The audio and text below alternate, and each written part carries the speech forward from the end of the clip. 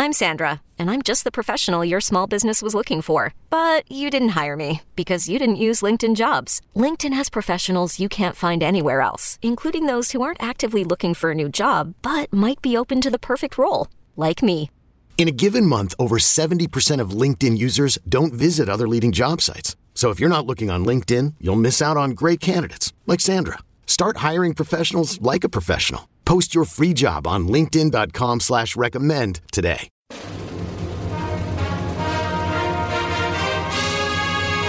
Hey, Trojan fans, it's time to get into the huddle with the Peristyle Podcast. The Peristyle Podcast is your weekly ticket to USC football and recruiting news. Don't forget, you can download the podcast 24/7 at our website, peristylepodcast.com. And now, here's the host of the Peristyle Podcast, USCFootball.com publisher, Ryan Abraham.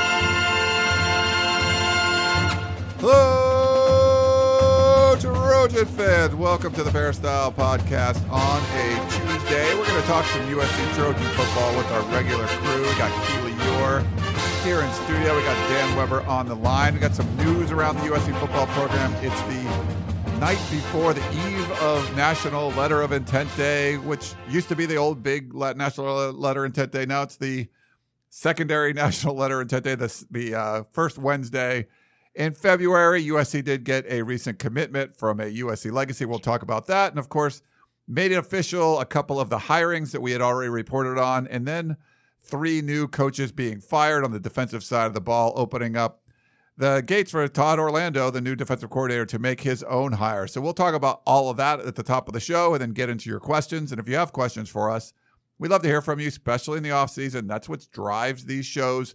Podcast at uscfootball.com. Send us an email. Let us know if it's for the Dan Weber podcast, the Coach Harvey Hyde, or Family Feud, or whatever show you want to let us know which show you'd like us to answer that question on.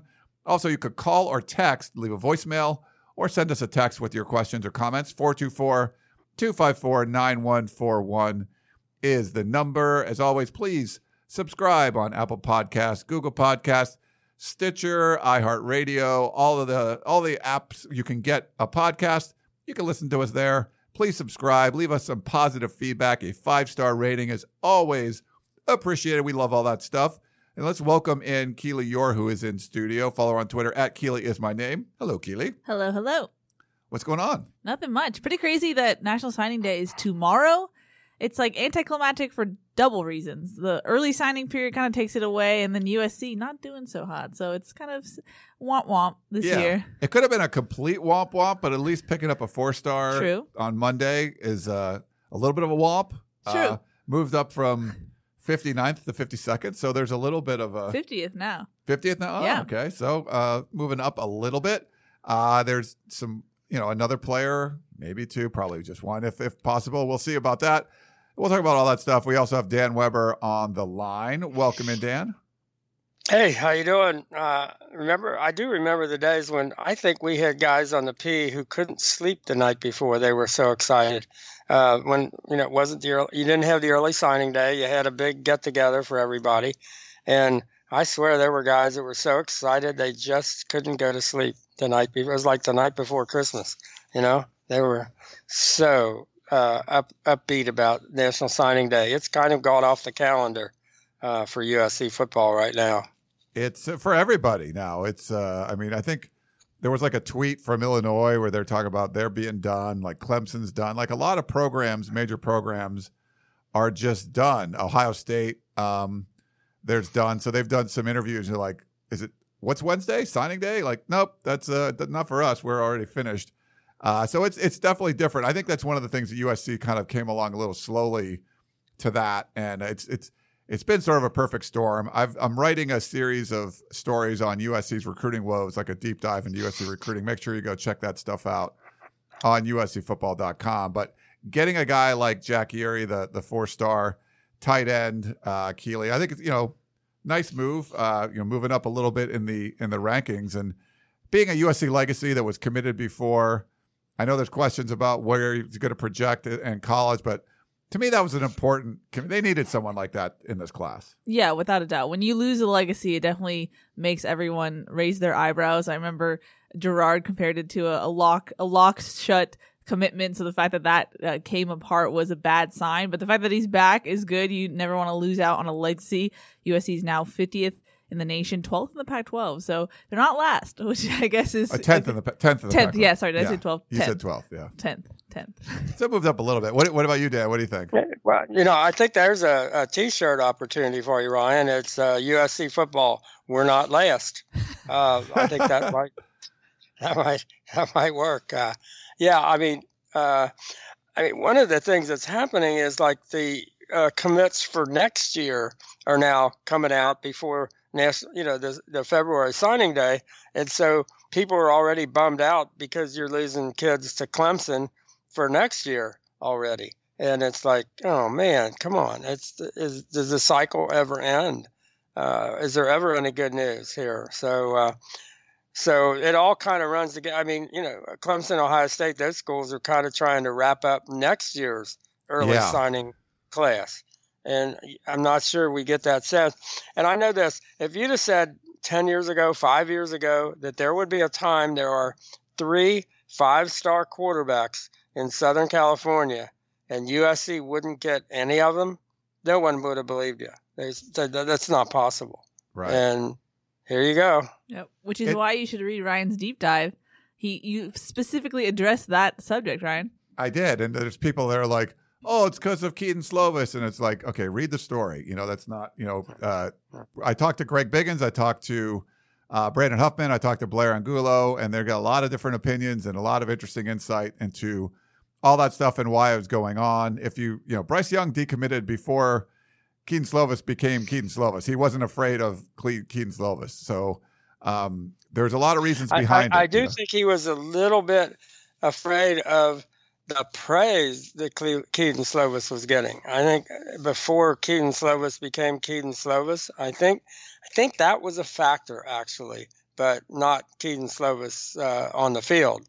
That was probably something that played into things. Yeah, and the problem is USC is so far behind right now, and all of the issues that you've seen over the past couple of seasons, the back-to-back worst recruiting classes in the internet era of USC history, whatever you want to say, none of those issues have been fixed. They're still going on. There's still all the uncertainty with Clay Helton, so you're kind of behind. And like to Dan's point, it's like you ran a race in 800 meters or something like that, and you're coming in last, and you haven't even crossed the finish line yet.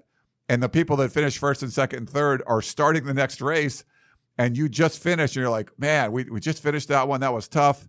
We finished 10th out of 12, but the next race has already started, and you're way behind. You haven't even got over to the track yet. So that's the kind of feeling you get with some of the top players like how Bo about Collins. The next race is starting, and they've already finished while you're still finishing.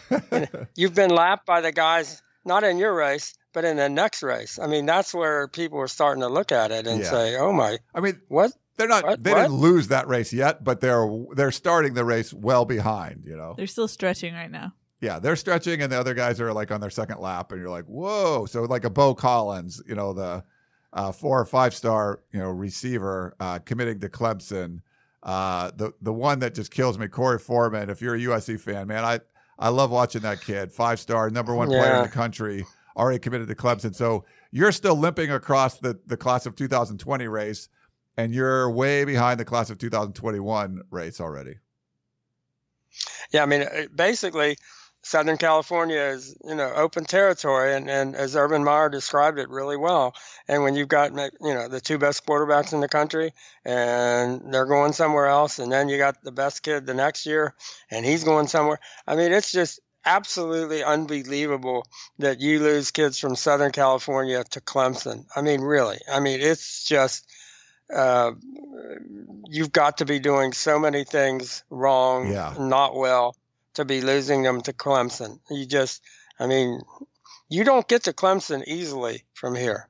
No. I mean, you don't get to Clemson that easily from Atlanta, much less from Southern California. I mean, and that's happening, man. It's pretty crazy. This is uncharted territory. We've never seen anything like this before. And to be fair, USC's class of 2021 class is pretty good right now with Jake Garcia as like the the headliner, Pollier's younger brother, is in there too. But there, to miss out on some of those top guys already before the end of the class of 2020 is up you're starting from a bit of a hole. We got to get into some of the other news in the USC world with the coaches. I want to thank our sponsor, Trader Joe's. Trader Joe's been great to us over the last few years, and I did. So I made the dip. It's everything but the bagel seasoning yes. into their. I think I got their organic sour cream. I think I got the light sour cream. You mix it in there, and it was really good. I use it with chips. We use it with some veggies. But I bought the chicken, so it's pre-made. The buffalo chicken dip. Ooh. And I cut up like celery and carrots and stuff and put that out there. Very, very popular. My one buddy's like, this is really good. He's like, what is it? I'm like, it's Trader Joe's buffalo chicken dip. He's like, wait, there's chicken in it? I'm like, yeah. He goes, I don't eat meat. I'm like, well, you do now because Ryan. I didn't tell him to eat it. Like he was already eating it. He didn't ask it. It was still in the containers. You could read it and it said buffalo chicken dip on it. So I told him like, yeah, but they were both very popular at the Super Bowl party. So nice. Very nice. Yeah, it was good. Keely, I'm sorry, you had something? I was just going to say before we move on for recruiting, you want to tell the people what we're doing on Wednesday? Oh, yes, we should tell everyone on Wednesday. So we're going to have a little meet and greet at Rock and Riley's over at the USC Village. That's the place where they moved USC's like live show that they do once a week. Trojans Live, yeah. Trojans Live. They moved that over to Rock and Riley's. I have not been there yet, so I want to check it out. I should probably call them and let them know we're coming, but it's just going to be. It might only be a few people. I don't know, but I think there's more people coming. We did get a confirmation that the USC Athletic Department Chief of Staff Brandon Sosnow is going to come by for the first hour. Fun. From about noon to 2 or so. We still haven't heard when the press conference is. We're guessing around 3. But we're have lunch there. Show up at noon if you want to show up. If you want to talk to Brandon early, talk about athletic department stuff. Other staffers from the athletic department have told me they're going to come. Bunch of former All-Americans like Lawrence Jackson and Sean Cody and Taylor Mays are going to come. Taylor was going to try to bring some buddies. Some former players. And so it should be fun. And yes, is it going to be a huge celebration on signing day? This is not like the old signing day parties we used to have, but it'll be a nice little gathering. You can meet some of these people, former players, members of the athletic department. Tell them what you think of what's going on. They're open ears. They'll listen to what you have to say. Just, I would say, be respectful. You're going to have some strong opinions, but if you want to show up there, Rock and Riley's noon on Wednesday, February 5th, check it out. We're just show up. It's very casual. Order whatever you want to eat. It's not going to be like a, open bar or anything. It's just like, just show up and get what you want and chat with other people there. A casual hang. It'll be fun. I'm excited. Yeah. Dan, so Keely will be there. I'll be there. I think Chris Trevito's going to come. I'm not sure about Chris. Shotgun is. I know Shotgun will. And Dan Weber, you're coming. Yes, I'll be there. Yes, I'm looking forward to it. I like to say hi to Brandon, a Cincinnati guy. Yeah. I'm going to catch up with Brandon. So trade stories, war stories. Yeah. You had the connection with Mike Bohn and his Cincinnati stuff, so that's good. I think you'd have the same thing. Well, Brandon grew up in Cincinnati, so I've got to find out his whole where to go to high school and all that kind of stuff. So be a good time to catch up. That will be a good time to catch up. So hope you guys can join us. I know right now we're recording this. It's a little before 3 p.m. on Tuesday, February 4th. Tomorrow is signing day, and we still do not know when USC is going to have a press conference. So if they're going to have a press conference. Hopefully they don't do one at noon, and then our thing is that'll be a little. This thing, I've been thinking about this. How long has it been since we've seen or heard from you know who? You know who, Clay Helton or somebody else? Yes, you know who, Clay Helton. Yeah, so it was. When was the last time he was spotted or heard from? It was the early signing period, and we were down in the basement of Heritage Hall. Well, it would be the Iowa game. The whole Holiday Bowl. It's not Holiday Bowl. That's the last time. What is that? 5 weeks? 6 weeks? 6 weeks. So, yeah. Something like that, yeah. Oh, yeah. I didn't go to the Holiday Bowl, so that's why. The last time I saw him was in the basement of Heritage Hall, and it was like a 10-minute press conference. And yeah. It'll be interesting for sure. That's what I think that's the biggest thing going tomorrow is, just seeing Clay, hearing from Clay. I don't know how I don't know that I've ever seen a big-time college football coach disappear for that much time, other than maybe Mike Leach when he would go to the Florida Keys for the summer or whatever, but that was Mike Leach. To be fair, though, this is usually the time we don't talk to the coaches at all, right? This January period, or we're out of January now, but we don't usually talk to the coaches during January, correct? Not a lot, but No, yeah. they just don't disappear. I mean, like, for example, if you're hiring new staff it's not like there hasn't been a good bit of news going on with USC football. And there have just been, have there been quotes on the hires? I don't know that that's the case. Yeah, they've had some releases and stuff, but that's it. When there's this much going on, you would like to hear from people in the athletic department. That was the biggest issue with Lynn Swann. He would never talk to us no matter what was going on. Like, he would just send out an email or something if he did that. And that was it. So we're hoping for a little more transparency. See how long we get to talk to Clay tomorrow. If we even do. I don't know. Maybe they won't have one. I mean, if you sign like one or two guys, do you want to have another press conference? It's definitely weird that we don't have an idea of the availability. It's weird. It's weird. Yeah. This is odd, to say the least. It's USC, so things can be odd, but this is more odd. All right. Well, we have some more breaking news. They announced yesterday. So we had already heard about John David Baker. I guess the one thing is they announced him as the tight ends coach instead of just like the inside receivers coach. Maybe that's because you got the Daniel Matorbebes coming back in and Jack Erie committed, but he's, came over as a support staff guy, good buddies with Graham Harrell. So we've heard about that for a couple of weeks, I think. And then Craig Niver, who's going to coach the safeties. He's a former Texas coach as well, so he's coming over. I've heard some really good things about him from our Texas people, and supposed to be a really good recruiter. He's been the recruiting coordinator before. He's coached special teams before, but he's announced as the safeties coach. So maybe we'll start with those two and get your thoughts. Maybe Dan, you sound like you want to say something, so go ahead. Well, just the idea that it's really getting a Texas twin. What would be the word? Texas. Because both of those guys are Texas guys. And we never did I don't think all that much of Clay being a Texas guy, but this is a real Texas. We might have more Texas coaches on this staff than Texas does. I don't know. But it's interesting how many you would think they'd be able to recruit Texas a bit. Maybe this is a preview of USC going to the Big 12. I don't know.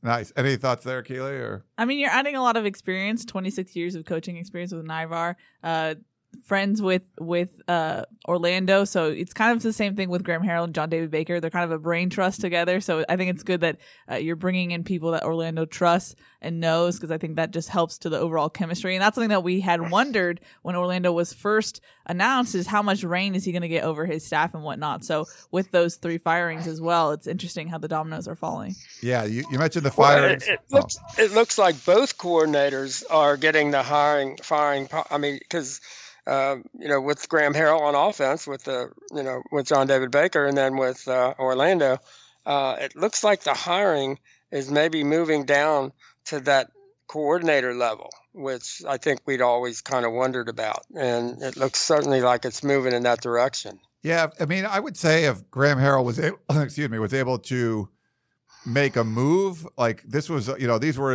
he's not replacing anyone like currently, like, if he was going to replace like Tim Drevno or something like that, then I would think it would be more involved. But the fact that he's kind of bringing in his buddy, I don't know. I don't know if he would have like hiring power, but it looks like with these moves, firing Johnny Nansen, the linebacker coach, firing Greg Burns, the secondary coach, firing Chad Kay, the defensive line coach.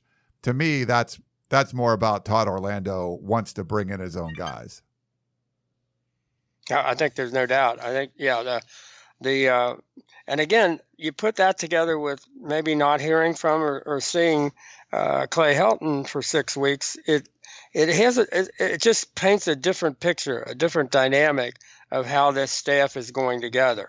That Clay's guys are mostly no longer here, and the guys that are going to be here aren't exactly Clay's guys. It's just kind of interesting the direction it's moving. It is. And if you look, I mean, if you listen to our Harvey Hyde podcast that went up on Monday, February 3rd, I thought the most interesting point that he brought up was if you had to name the three guys that were the closest to Clay Helton, who were his confidants, who were the ones that, he would have in on the battlefield with him. He would be in the trenches. Those are the guys that would have his back.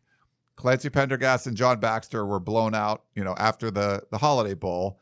But Johnny Nansen was someone he was really close with as well. He's the last holdover from the Steve Sarkisian era. So he was the last one that has been on, Clay's original staff, even though he had different positions.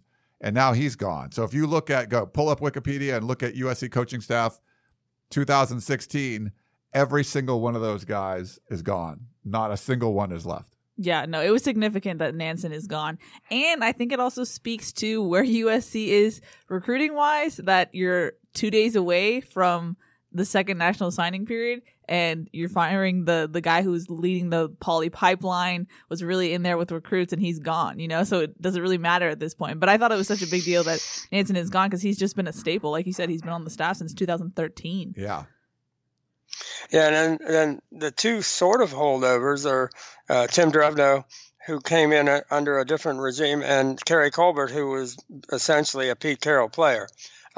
So, even the holdovers are not really Clay's guys. So this is kind of interesting. It is. And with the Johnny Nansen stuff, he did have that reputation. I've heard, mixed things about him. And if you look at this last linebacker class, was he involved in a guy like a Justin Flo? It didn't seem like it. Was it the Sewell kid out of Utah who ended up going to Oregon too? 2 5-star linebackers that both go to Oregon, and USC's not really involved in there. So curious to see where the Trojans go from here. The recruiting efforts were just not good enough. And, I think, Craig Niver, from everything I heard from the Texas people, he's a really good recruiter.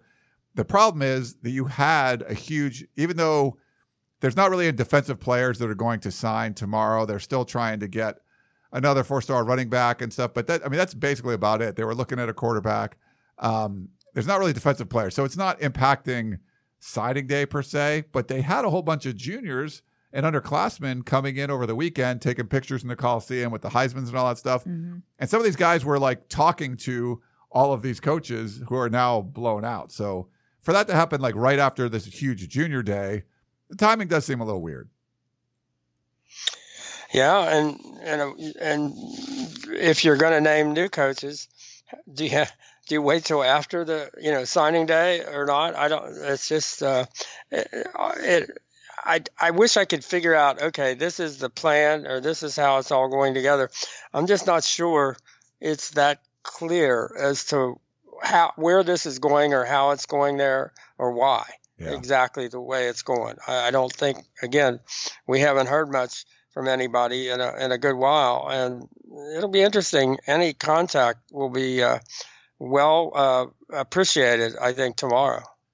If there is. Yeah. We'll see. We'll see what Clay Helton has to say if we have something. I know the first question has to do with all this stuff. I don't know, Keila, you want to jump into that, or what should we do? We got a question from Don who says, I hope Helton has someone who can replace Johnny Nansen when he comes to recruiting, Poly players. Not sure how many of those players he would have had without Nansen. I actually thought Nansen was more important to the program than Helton. I think that might be an oversimplification of how recruiting goes now. I think every team has so many. I mean, it's got it's like a Poly family feel for most or many teams anyway. Certainly at USC, I'm not sure. I think we might be way simplifying that the Poly kids need a Poly recruiting coach or whatever. I just don't. I don't know that. I don't know that's the way you even want to go. I mean, it just seems like because that can flip around on you, and then other kids can look at that and say, "Oh, am I on the outside looking in?" If that's what's going on, and that probably was used against USC, I think, in recruiting for players. So I'm not. I don't think I'm going down that road. I think if you're a Poly kid and you want to come to USC, you're going to feel plenty at home at USC. And I don't think there's any need to, be recruited by a particular coach. That's my take. Yeah, I agree with you 100%, Dan. The players that we've talked to, it really wasn't about. Now, John Anson was related to a whole bunch of guys that they were recruiting at one time. But I don't think it's because, that they have a Polynesian coach. That's why you're going to go there. There's a culture that's been created. There's been a pipeline of Polynesian players. And I think if you feel comfortable going, I think USC is held in very high regard when we go over to Hawaii and talk about USC, like at the Polynesian Bowl. I mean, they look at it as a very prestigious institution. And I think that has more to do with it. And there's you have to have some, coach on staff that's the Poly connection or whatever. I just don't think that's the way it works. Now, they might still hire a Polynesian player, a Polynesian coach, but I wouldn't say, oh my God, no Polynesian players are coming to USC anymore because Johnny Nanson's not there. I think that's false. Yeah. I mean, and you look at the West Coast, what program does not have a Polynesian, culture?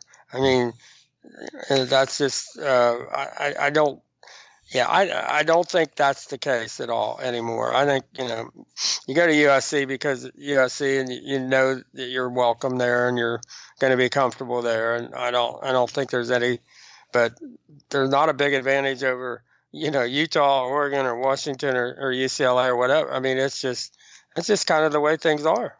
Yeah.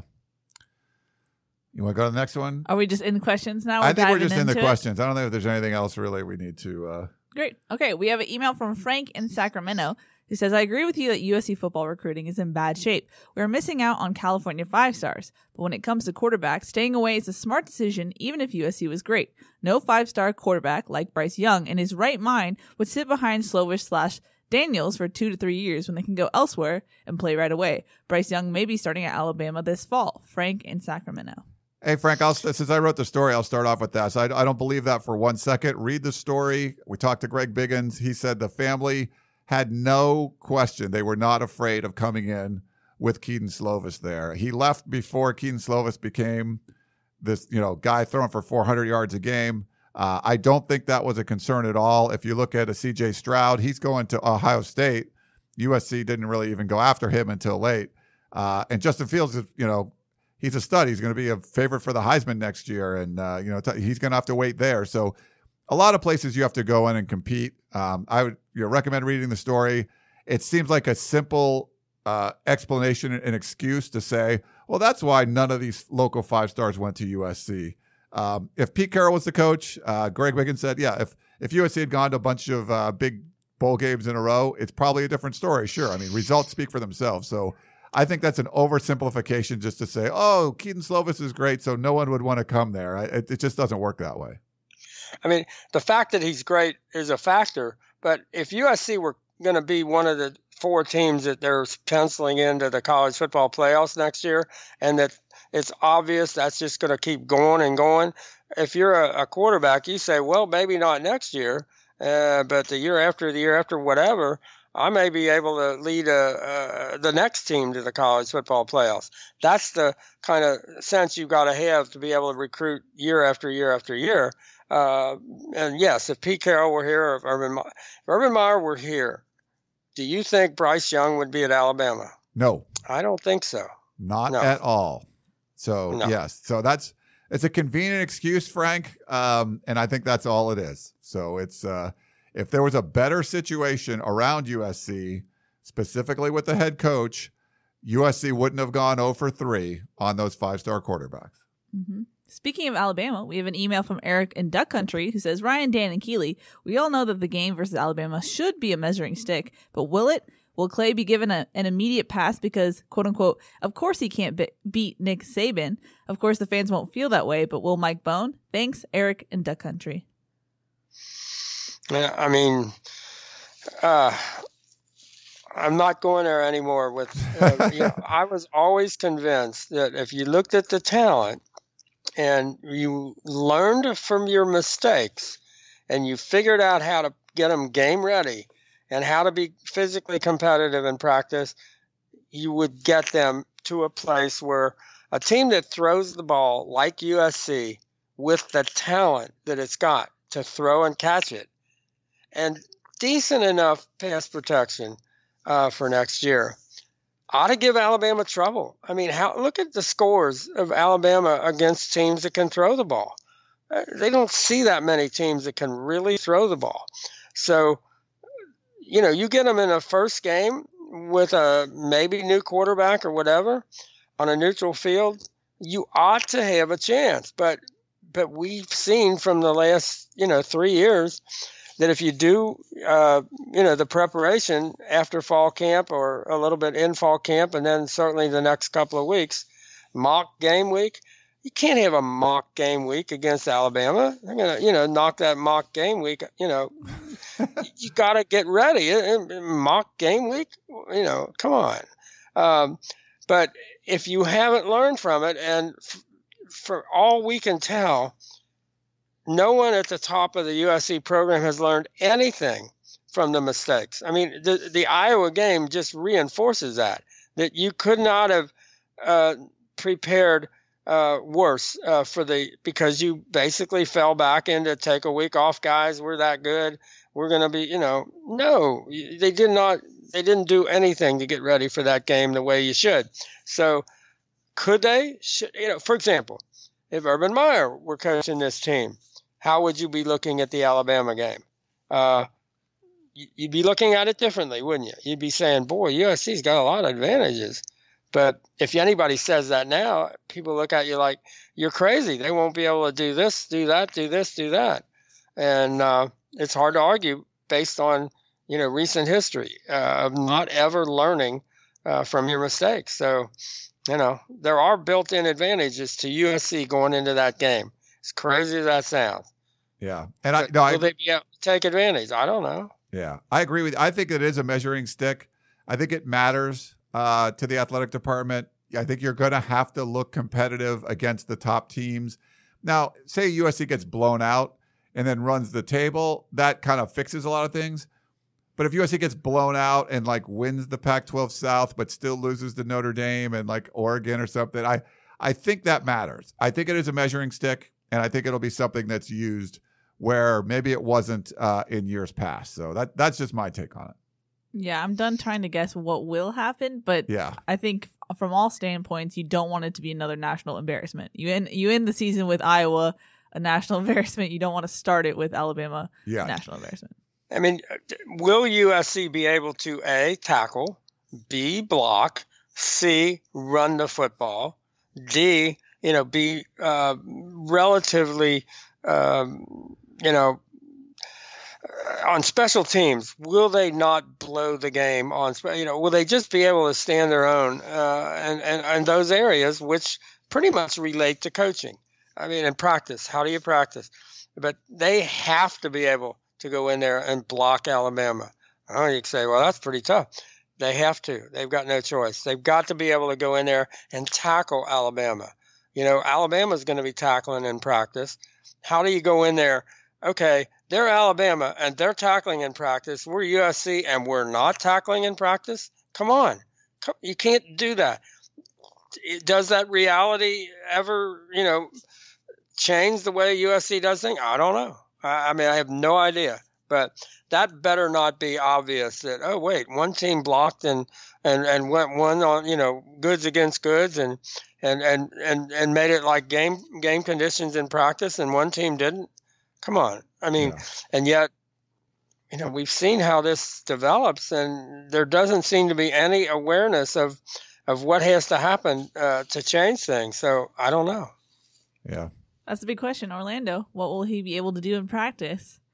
We shall We're going to watch in the spring. I mean, maybe he can cut a deal with Graham. Maybe Orlando and Graham can cut a deal and just do. We'll do it on our own. I don't know how that's going to be interesting. I mean, how practice is developed. What happens on for practice, and I don't know. Dan, getting sources calling. So popular, Dan. Sources, yes, I know. It is a source, actually. We'll talk to him later. We have an email from AJ who is wondering kind of what happens if the worst happens.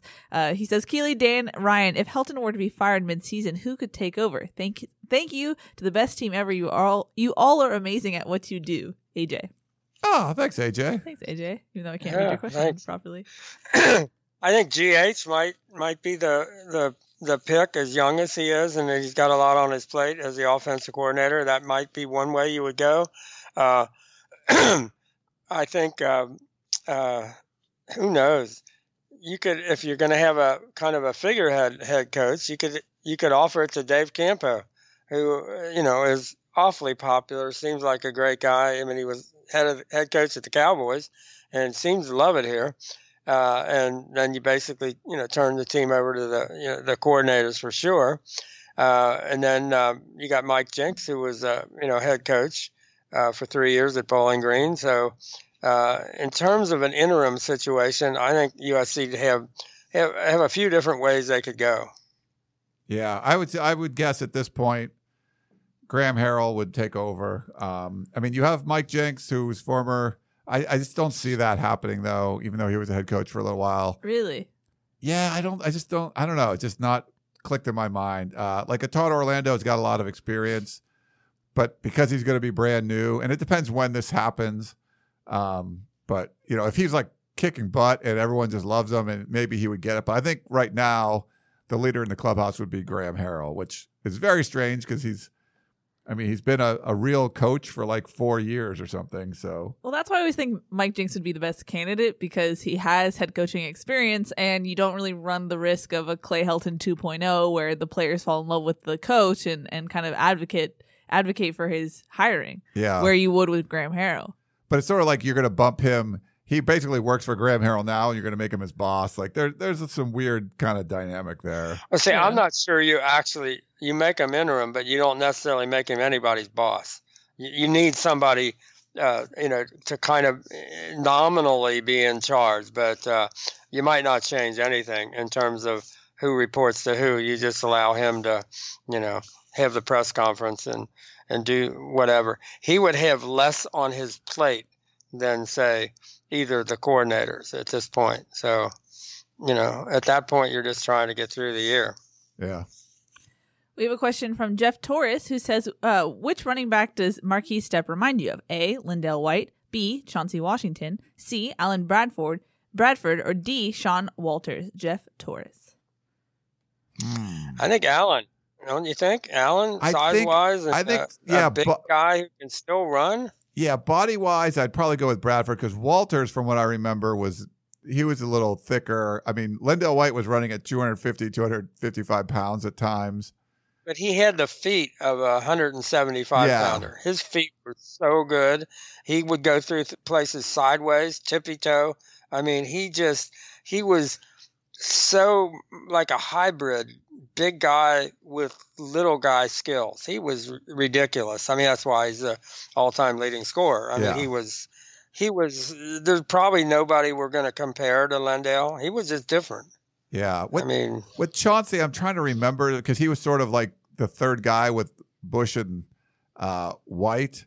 And Bradford, I don't know, Bradford seems a little more athletic maybe, but I think Stepp's still kind of a unique, there's some kind of mix between the athleticism of Bradford and like the power of White. I don't know, maybe somewhere in between those guys, but I don't know. It's tough. Yeah, he's different enough. I think he's kind of we haven't seen anybody quite like him, I don't think, with his his straight line speed and his size.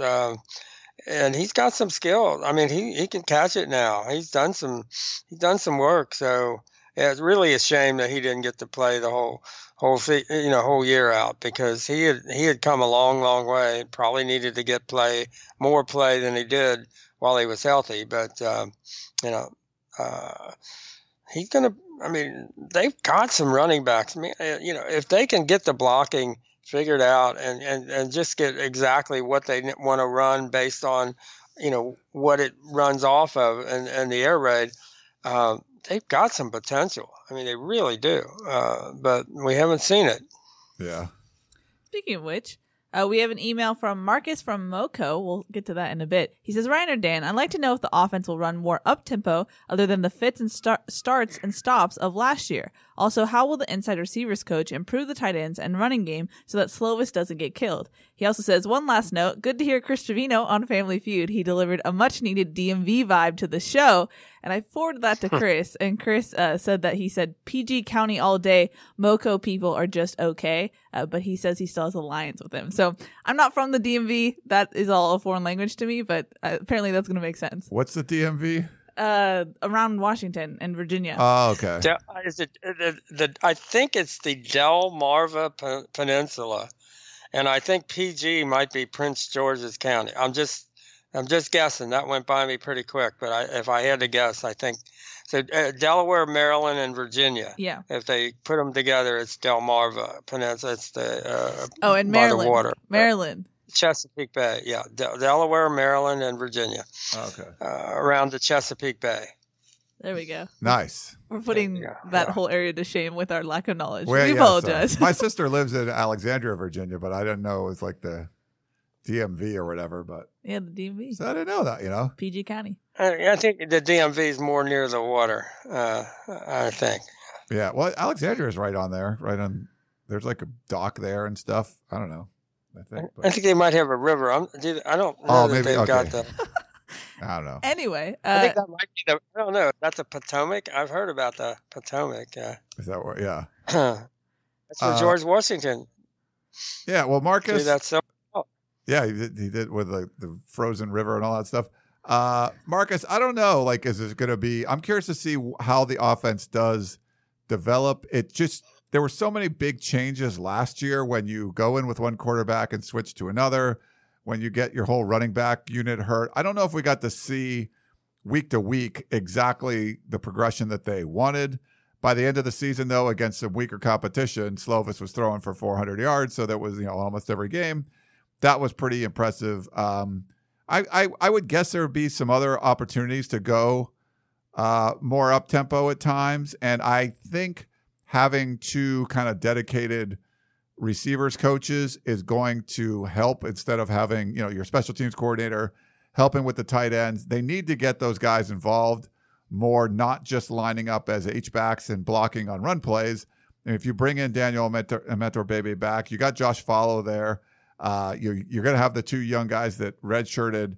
I think you need to find some opportunities for those guys too. And like Dan said, Drake London is still going to get his, so does he move around? I'm curious to see what they do, but it might be a little bit different feel than what we saw last year, just because everything got turned upside down with the JT Daniels injury in game 1. Yeah, I think they really ought to know what they're doing. They got a ton of receivers. They're going to have 2 starting quarterbacks, basically. If you count Matt Fink, they got 3. But they've got the kind of depth where, you wouldn't have to worry about what if this guy gets hurt or this guy gets hurt. And they've got certainly the depth at receiver. And I just think they've got the ability and obviously depth at running back where I would think you would go into next year wanting to increase the number of plays. I don't think they ran enough plays. Now, you could say, well, I just think that's where those big numbers come up is you end up wearing people down. I mean, I think you saw what happened with, games at the end where, Michael Pittman, he just had more gas in the tank than the guys that were trying to defend him, from Arizona State and Colorado and whatever. And I think you would like to see USC get to that part of the game quicker and really put pressure on people to keep defending you. And so I'd be surprised if they don't go up tempo. I mean, if it were me, if you're going to run the air raid, I would like to see them go up tempo every game, every play against everybody until if you're sitting on the lead at the end. But no, I just think up tempo is the way to go, and they ought to know this offense to the point where you can get teams back on their heels. I mean, that even if you've got good defensive teams, if you get them on roller skates a little bit where, they're going from one play to the next play to the next play, that can really cut down on the pass rush, for example. Against a team like Utah that has, toughness and maybe not a lot of depth or whatever, get them get them moving around, trying to, having to hustle to get back in position, for every play. I think that's a big advantage if USC goes in that direction. I'm not a big fan of standing there at the line of scrimmage looking over, to the sideline to get the next play and, standing there for 10 or 15 seconds. I don't know that helps you a lot. Yeah. Why don't we take a quick break and we'll come back and finish up with the questions. Back in a minute.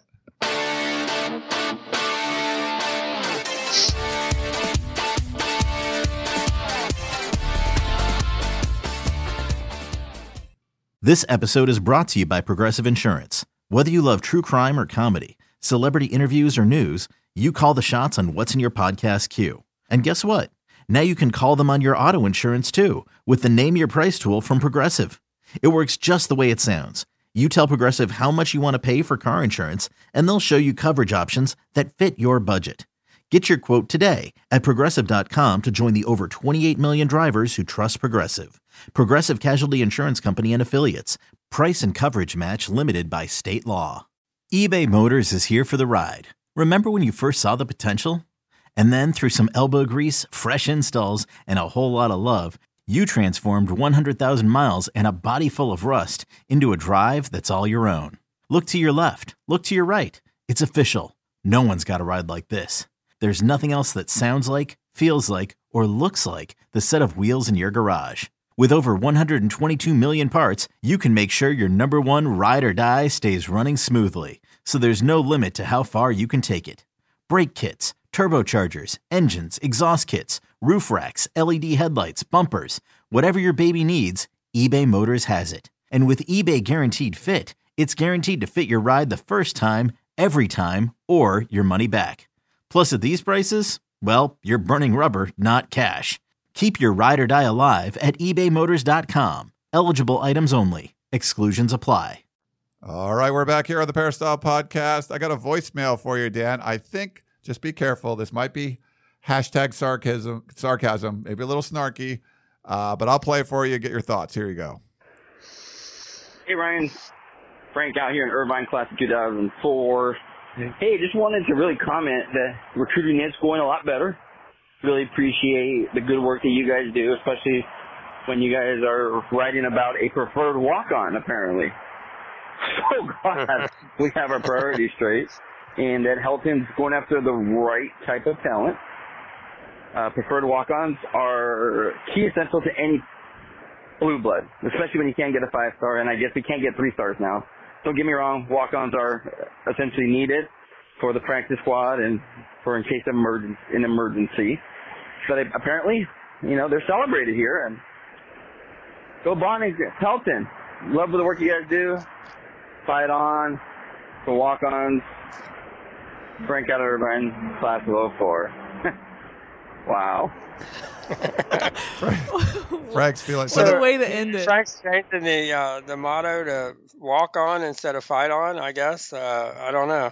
I still remember I was taking my first trip to the West Coast in the summer, and I stopped at the University of Nebraska. They had summer workouts going on, and I was driving out, and they had like 150 guys.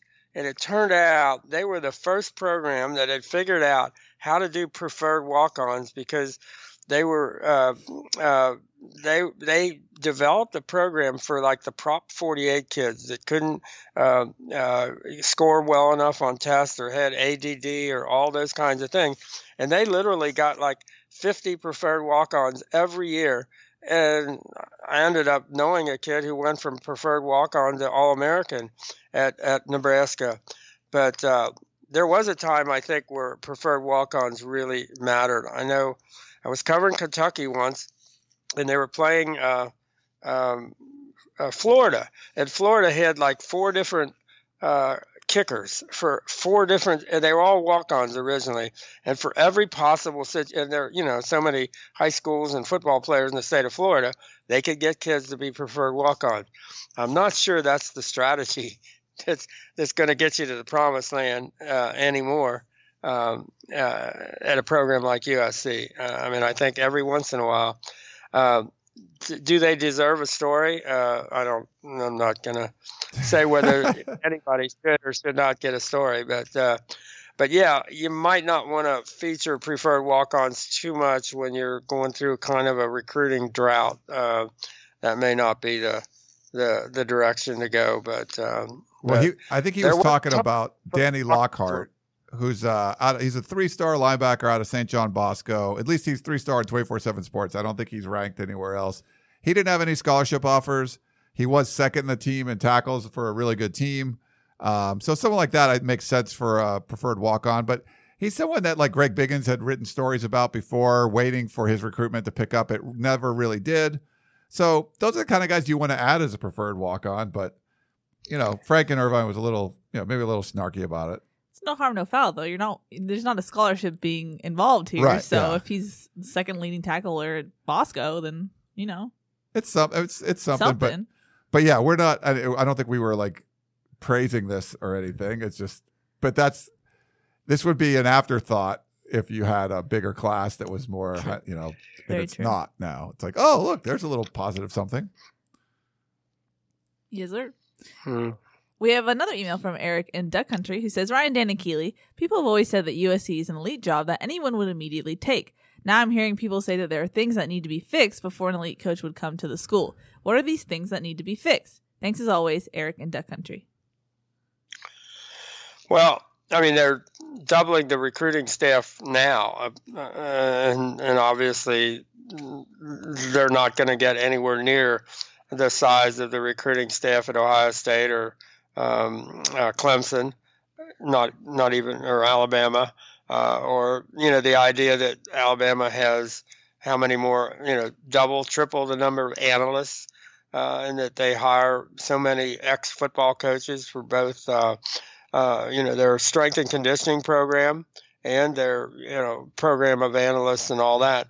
It's just, and again, USC's got a situation where the heck would they put everybody? They're already to capacity at McKay, which, as much as it looked like a pretty cool deal when it, was unveiled a few years ago, it now looks like maybe a little bit short-sighted in the inability to expand to where the top national programs are. But there's just a whole lot of places where this program would have to expand to become comparable to Clemson or Alabama or Ohio State, for example. There are advantages, though, USC's got when you look at who are the best. Where the best quarterbacks are coming from, who were the top player in the country last year, the top this year, and all that. USC, it used to drive the rest of the country crazy. The year USC had Robert Woods and Marquise Lee and I can always forget the kid that was ranked higher than those two from Sarah, that they all could have taken the same city bus to USC. And that drove people crazy because they said USC's got too many advantages, blah, blah, blah. So USC might not have to equal what those others are doing, but they got to do a lot more than they've been doing. That's kind of where it is. Yeah, makes sense. Ryan, you mentioned earlier about whether or not we're going to see spring practice. We have actually a question or a comment about that from our buddy Dan, class of 1962. He says, Hi, Dan, Ryan, and Keely. I would like to give you another argument for opening practices at USC to journalists and fans. As a teacher, I always counseled parents to have their children do their homework at the kitchen table and not in an isolated environment. Learning in school is not done in isolation, and students need to learn to concentrate while activities going on around them. This is also true for football players. By having observers and outside activity on the sidelines, the players would need to learn to concentrate. I would submit that the plethora of motion penalties stem from their lack of practicing concentration in practice when there are distractions. Also, Dan is so right about how observers make performers want to perform better. If Clay Helton doesn't understand the value of learning to concentrate through adversity, he isn't a very good teacher. By the way, McKay, Robinson, Carroll, and even Smith put a wall around Southern California recruiting. Why are we spending more time recruiting in Texas than in SoCal? Is it a coincidence that when T. Martin was fired, recruiting went downhill? Who on this staff is the recruiting coordinator, and who specializes in SoCal? Can you give us a breakdown by assistants about where they coach geographically? Thanks as always, and fight on. Dan, class of 1962. All right, Dan's all over the place in his email. Yeah, Shall we start with that may be more questions that we can handle in one place at one time. I agree with the Pete Carroll loved having an audience there at practice because you do play better. If I got people watching me play volleyball or something, I want to play better. Now with golf, it's a little bit different. Like you don't want people watching you as much when, like someone comes up in the tee box behind you. That's different. But if you're doing some kind of athletic sport, it's like, you want to play a little harder and stuff like that, It's probably different than like golf is probably like hitting free throws. Like you don't really want a whole bunch of people watching you play, free throws. But if you're dribbling to the basket and you're trying to, dunk on somebody, it's cool to have an audience there, So I would agree, Dad. If it was up to us, it would be open. But and we'll make our, now that you have a new athletic department, staff members in there, we'll make our concerns known. So I'm curious to see what they do. Have they ever closed spring? I don't know that spring has ever been closed. That would be a real step in a different direction because even at some of the other programs, one of the issues, you get more and more new coaches that come in from other programs. I guarantee you, they're not open at Texas. And so you're getting coaches who've never had open practices. I know it was really hard for John Baxter after all the years at Fresno under Coach Hill. They never had open practices, and that was an adjustment. So I don't know. You've got the USC's tradition, the fact that Pete wanted it. And when Lane got away from it and kind of tried to blame, the media or what, that was the issue, then Ed brought it back, and it certainly wasn't a problem. But yeah, if spring practice starts getting closed, and we've been not only spring but fall camp we've been able to see. If those get closed down, it'd be interesting to see what Mike Bone and Brandon Sosna would think about that if they're trying to build, some interest in this program. It's just this is LA, and you need to be on the board and in the mix, and have people looking at you because there's a lot of other ways they can look. This is not where you're the only thing going in the state or the city or whatever. You really got to fight for your media exposure, and if you basically say we don't want it, you're not going to get it. Yeah. And I don't know that USC can afford that right now. I would agree with you on that, Dan. As far as the recruiting stuff, Dan, class of 1962, I do think T. Martin was the ace recruiter that hasn't really been replaced. I don't think it's a coincidence that it went downhill. He was someone that could save classes almost on his own. Mm-hmm. But the staff in general, they kind of reorganized so it's more of a by position as opposed to by region. So it's not like these guys specialize in Southern California or anything like that. I think there's a little bit of it, but they moved that around. I'm curious to see if that changes now with a whole bunch of new staff members. We don't know who the recruiting coordinator is now or it's going to be going forward. So it really wasn't broken down geographically. It was more by position. At least that's the way it was. And going forward, do they make, is Craig, like Craig Niver, maybe he's the recruiting coordinator now too. I don't know. I'm not sure how they're going to break that up, but it might be a little bit different than what they've done in the past few years because obviously that didn't work very well. Yeah, that's a big deal too. I know when USC was hiring new coaches, and I know one of them who came in talked to me about what it was like going to his first staff meeting with his assigned recruiting duties when Ed Orgeron was still here and still the recruiting coordinator. And he said he literally had trouble getting out of the meeting because he was so scared.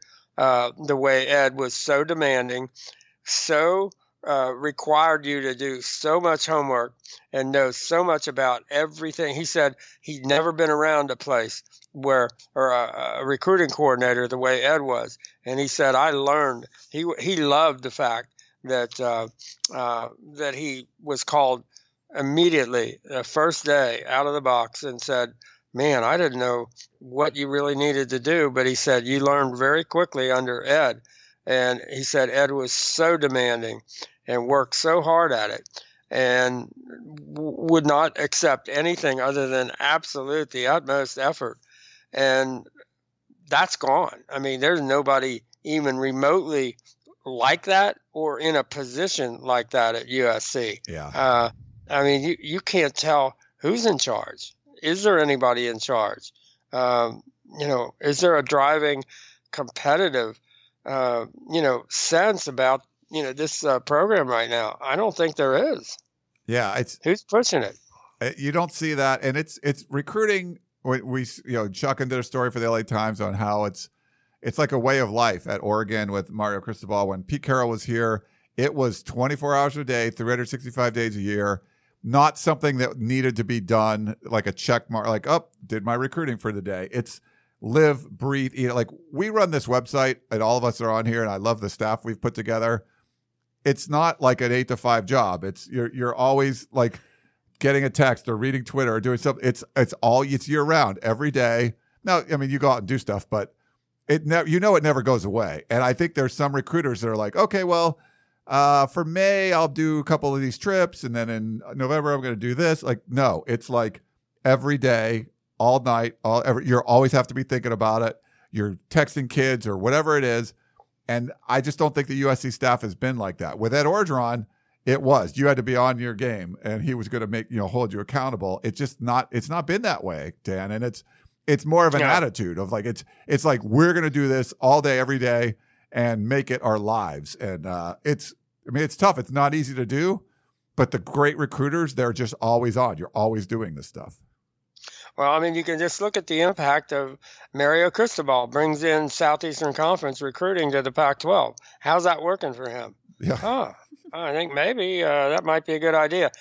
I've said this a bunch of times, watching him work after the USC game in the Coliseum and all the phone calls he was making, that's impressive. I mean, he working it. And how else do you do it if you're not going to work it the way he was working? I mean, Pete Carroll, for example, when he got it going, he would do things like, in the SEC country, they have two seasons, football, like the high schools, football and spring football. And they'd have big spring football games in the SEC country. And Pete started showing up for those games when he was like the guy in college football. Well, that was going nuts. I mean, the SEC coaches didn't like that at all. I mean, they thought, what's he doing here in our territory? And I think some of it was just to pimp him. But Pete was, saying we can recruit anybody, anywhere, we're going to do it. And he would do it. He would go and, go to some high school spring game somewhere and drive them crazy. I don't think we see much of that anymore. No, not much of that. But he brought it to another level, and USC needs to get back somewhere close to that. It's nowhere close right now. Well, Pete, I think the ultimate thing about Pete Carroll was a characteristic. He was the most competitive guy you've ever seen in coaching, I think. There are others now you can look at and say, okay, that guy too and that guy too. But he took recruiting personally. It was a personal competition for Pete. He stood, behind it. Ed made it a personal competition. If you're in sports and competition isn't the number one driving force for you, you shouldn't be in sports. And I don't think we've seen that around this program, that the people in the program are willing to go out and compete with people. They kind of shrug their shoulders and say, oh, well, no, you can't do that. You got to compete. And we haven't seen that competition, and it really does play out in recruiting. Yeah. So we have one final question. Dun, dun, dun. It's from Doug, class of 89, and he said himself it's a long one. He says, we all keep hearing the word integrity jammed down us every time we question USC's decision-making. How do we measure the integrity of Clay Helton when he is watching the program with such a legacy literally crumbling below his feet? Is it a trait of integrity to have the following? And it's a long list. 1, you destroy long-standing relationships with esteemed and influential supporters. 2, you close practices to spare the light on your program and your criticism. 3, you slither off the field after the Holiday Bowl when almost everyone had vacated the tunnel so you wouldn't have to hear the voices of the USC faithful. 4, you change the entire culture of the program in desperation to finesse an offense that changes our philosophy and will most likely keep us from any chance of national success in the future. 5, you watch a program with such national recruiting prowess disintegrate in 2 years. 6, you provide no vision other than insincere platitudes that only further cement your lack of leadership. 7, you almost give no access to interested parties and complete lack of transparency. Stopping at 7 of 70. Thank you, Doug. Finally, my question. Wouldn't a person of integrity and character recognize these massive shortcomings and trajectory and step down from leadership? Sincerely, Doug, class of 89. Yeah, I don't like them to throw the word integrity around. I just think that's like a shot at somebody. It's like we've got it, and we aren't going to stand for anybody that doesn't have it. I think that's kind of a judgmental sort of a thing. Go away, don't talk to me about Urban Meyer. I don't want to hear about Urban Meyer. I mean, let's face it. If USC enforced that standard, Carol Folt would not be the president at USC because she was involved in the University of North Carolina phony classes and the way they were defended at the University of North Carolina. You could throw that up and say, hey, we got a president who I got a question about her, integrity or whatever. I don't think that would be necessarily fair to do, for Carol Folt. And I absolutely don't think it would be as fair to do for Urban Meyer. I mean, I just think, stuff happens. You don't have to say, oh, you endorse the University of Florida, football program under Urban. But I think that was a red herring. I think that was like, okay, we'll come up with this word and we'll throw it out there, and everybody in the faculty will nod their heads and say, yeah, we can't have a guy like that. And that gets you off the hook, and I don't think it does, and I don't think it was fair, and I don't think I don't want to hear that again in terms of, we believe in integrity, and no, I mean, come on, stop it. Yeah, I don't like the integrity talk either. No, I don't really agree with all of those points about, changing the culture of the program by bringing in a finesse offense. I mean, the offense worked, so that was a good thing. But a lot of the other points, it makes sense. As far as this is something that comes up a lot. Shouldn't he have the integrity to resign? Like, he's not resigning. Like that's not. I've never understood that argument. So because you don't like him, you think that it would show integrity. In his mind, he's going to do a good job, and you're Clay Helton. You're like, I won a Rose Bowl here. I won the Pac-12. I went to. A Cotton Bowl. I've dealt with injuries. I've found like stud quarterbacks like Sam Darnold and Keaton Slovis. And I think in his, he's not looking at himself as a lack of integrity because he's not holding up the standards that you want. So I wouldn't say that just doesn't happen like that. And it's not going to happen. I mean, it's just, for a coach, that would be like, you're quitting under, and walking away and not competing and whatever. Now, your opinion about whether that would be a good thing for USC, I don't think that's the same thing that, Clay Helton is thinking about when he's doing that. He's got a contract, and he believes he's going to, figure out the way to, do what needs to be done. I mean, there are a lot of people who say, wow, they've had a lot of opportunities to figure those things out and haven't. That's not Clay Helton's job, to be honest. That's somebody else's job to figure out when it's time for Clay Helton to go. But it's not his job. His job is to do, the best he can coaching his football team. It's somebody else's job to say, that's not good enough. Yeah. But don't blame Clay for that. That's right. Not his job. Yeah, if any one of us were giving a job that's like, great pay, and maybe we're not the best at it, or maybe we're learning. And if you're confident in yourself, you're like, I'll get better at this. I can do this. And yeah, you can't blame Clay. You have to blame the leadership. And that's the thing. We talked about all of the assistants under Clay Helton are gone. All of his bosses are gone. He was hired by Pat Hayden. He was extended by Lynn Swann. They're gone. The number 2, 3, and 4 people in the athletic department with Donna Heinel and Steve Lopes and Ron Orr, they're all gone. Like all of his bosses are gone, and all of his subordinates are gone. Like everybody around Clay is gone. So I get what you're saying, but I don't think he could use any of those as reasons for why things aren't going exactly that well. I don't think he'd look at it and say, I'm a man of integrity, so I'm going to resign. I don't think that's the case. Even like Mike D'Antonio, like that resigned today, he resigned like a few days out, like 2 weeks after he got his like $4.5 million bonus for still being there. I don't think he said the Michigan State's not going the direction it should be going. I'm going to resign. There's other reasons usually when stuff like that happens. And to me, it falls in the same category of the people who think that if we just word a question a certain way, suddenly Clay will be like, you know what, you're right. Oh, no. I'm going to quit. I'm terrible at my job. He truly believes what he says to the media, and he's not going to somehow come to this conclusion that, you know what, you're right, I should step down. It doesn't work that way. And so to me, they kind of go in the same category. Yeah. That is it for questions. Nice. Well, good answer. Yeah. Good stuff, everybody. So hopefully you guys enjoyed that. Keely, did we decide on our tunnel vision strategy? Did we say Thursday or? We didn't decide, no. We didn't decide. Well, stay tuned. So signing day is Wednesday, so it depends when you're listening to this. There was probably going to be a press conference. Still haven't got an announcement while we're recording the show.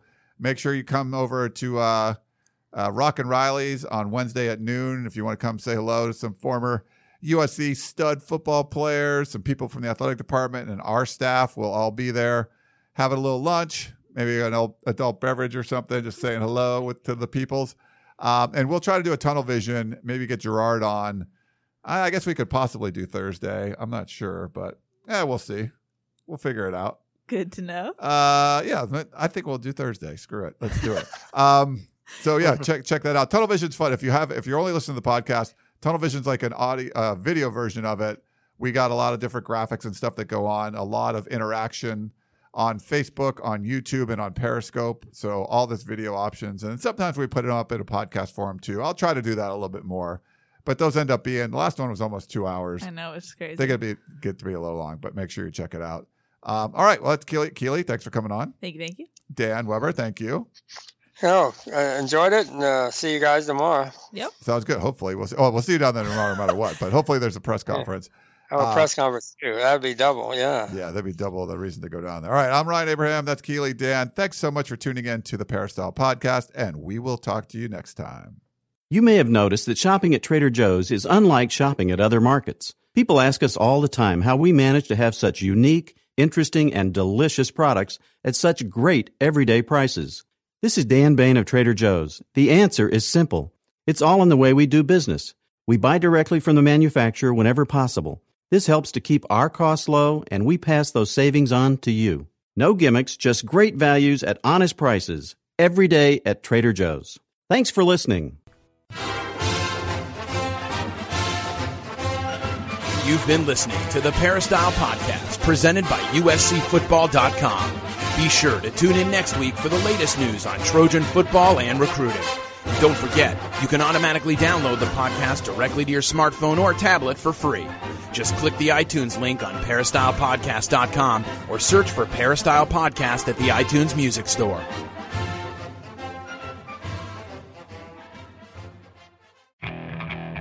Okay, picture this. It's Friday afternoon when a thought hits you. I can waste another weekend doing the same old whatever, or I can conquer it.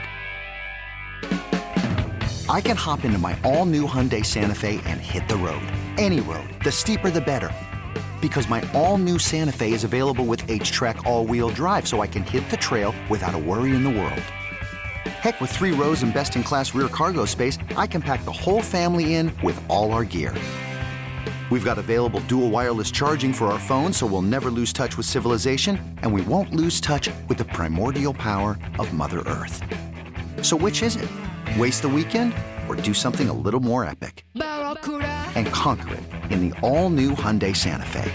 Visit HyundaiUSA.com or call 562-314-4603 for more details. Hyundai, there's joy in every journey.